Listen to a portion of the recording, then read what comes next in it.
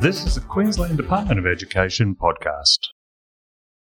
World Teachers' Day is a day to celebrate and acknowledge the wonderful work of all teachers across our state. I'm Virginia Bowditch from the Department of Education, and I'll be talking to some of Queensland's extraordinary teachers about the teaching moments that have inspired them.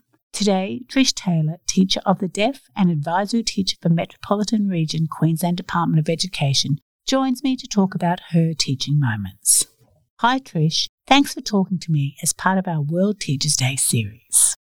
Thanks, it's good to be here. How long have you been a teacher and what inspired you to choose teaching as a career? Well, this year, I've now been teaching for 34 years. I think my inspiration comes from my love of learning. I absolutely love school.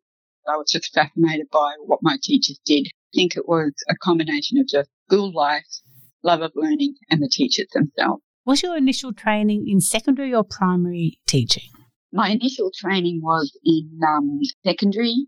I initially did a double major in music, double major in ancient history and modern history. And then I went and did my diploma in education, and my first school was Caboolture High School as a secondary music and history teacher, and I absolutely loved it. My fondest memories are from that time. After I'd been teaching for a while, found out my hearing was deteriorating, and I had to think and do something about that. I didn't want to leave this career, so I went back to uni and I did a graduate diploma in special education and majored in hearing impairment. So I came out of that as a teacher of the deaf, and luckily enough was sent back to Caboolture High School, back in the secondary setting that I loved, where they had deaf children for the first time, and worked there as a teacher of deaf for quite a number of years after that. And now I work with children from prep to year 12. How has your hearing loss impacted your career?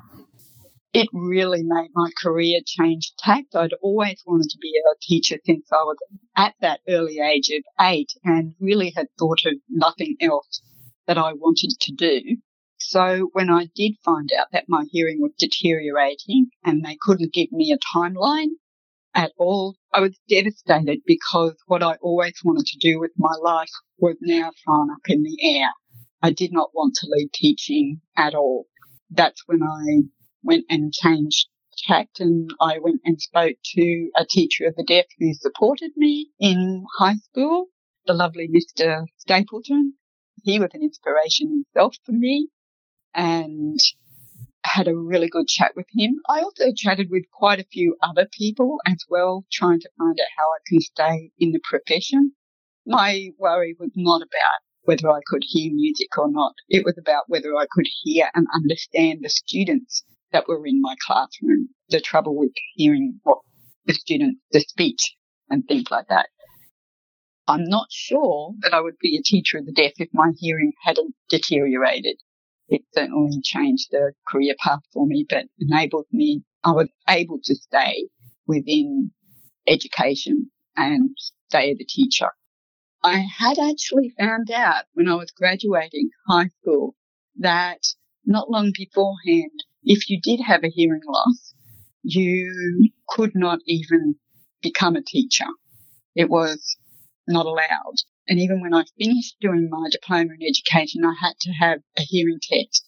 And that was considered into my employment opportunity about whether I could be given a teaching job. That could have been a barrier to make me go and see something else. Oh, that's good that education has moved on from where it was 30 plus years ago. Very luckily so. And it's so lovely to see so many teachers and teacher aides who are deaf themselves or have whatever level of hearing loss employed by the department and being an inspiration themselves to the students that we teach. And so what does your work now involve? I'm now an advisory teacher for students with hearing loss. I support various schools in the metro region. Those schools have students with hearing loss of all sorts of various degrees, and they can be from prep to year 12. I still get to work with the classroom teachers and with the curriculum. We need to make sure that they can access the curriculum and what reasonable adjustments need to happen.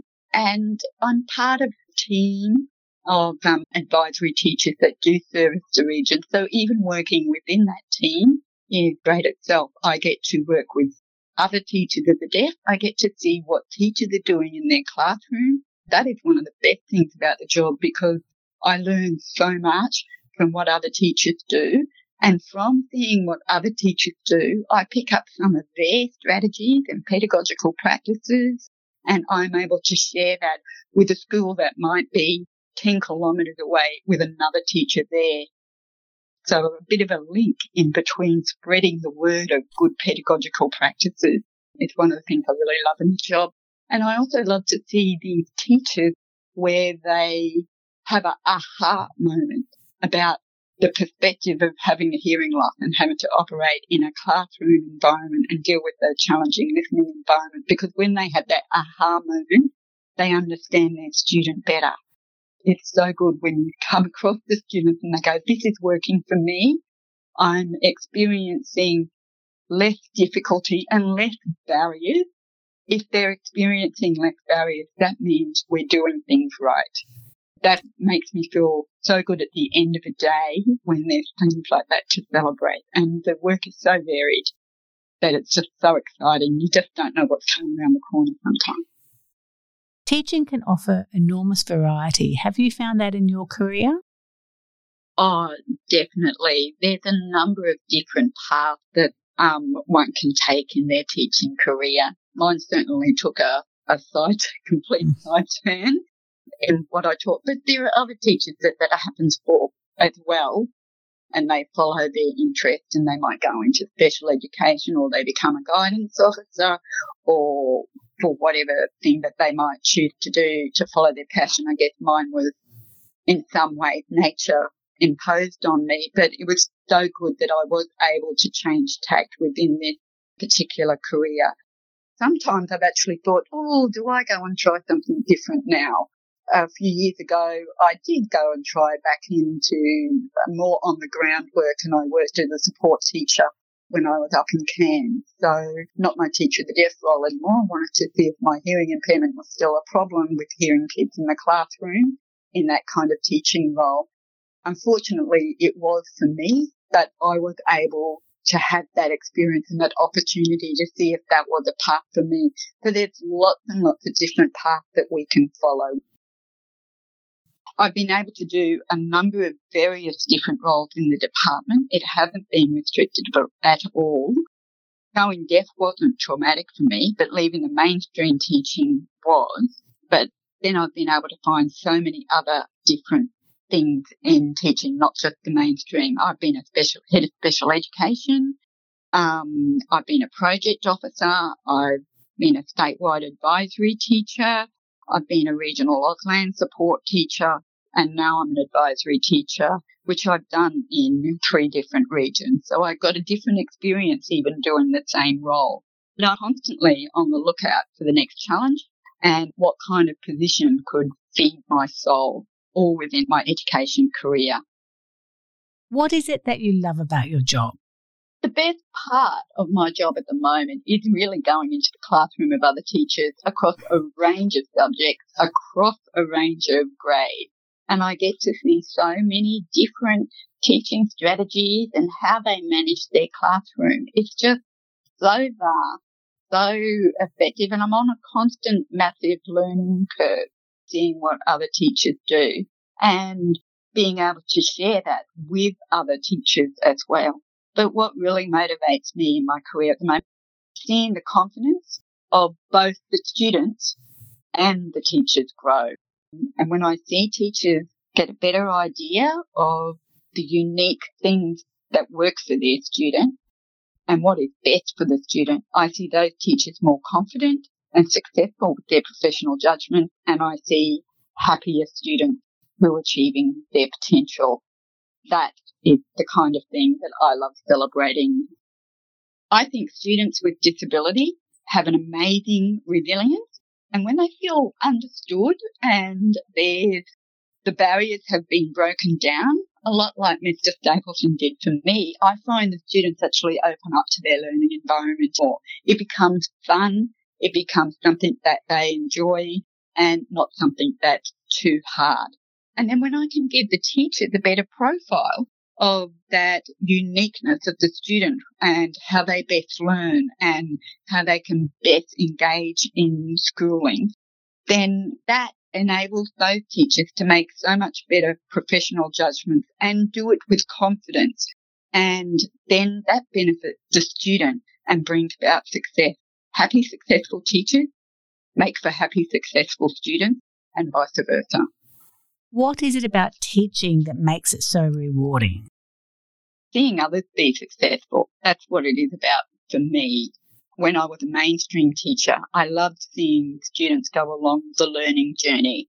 When I was teaching history, I used to love students coming up with unique, independent thoughts about what they were learning. And if I can contribute to both teachers and students being successful, then I feel like I have actually made a difference. I think teaching is very much a calling and a service.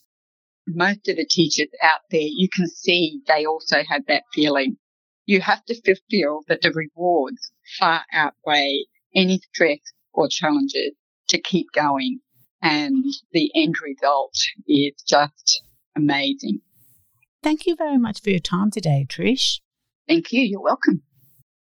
You have been listening to the Queensland Department of Education podcast. The Department of Education acknowledges the traditional owners of the lands from across Queensland.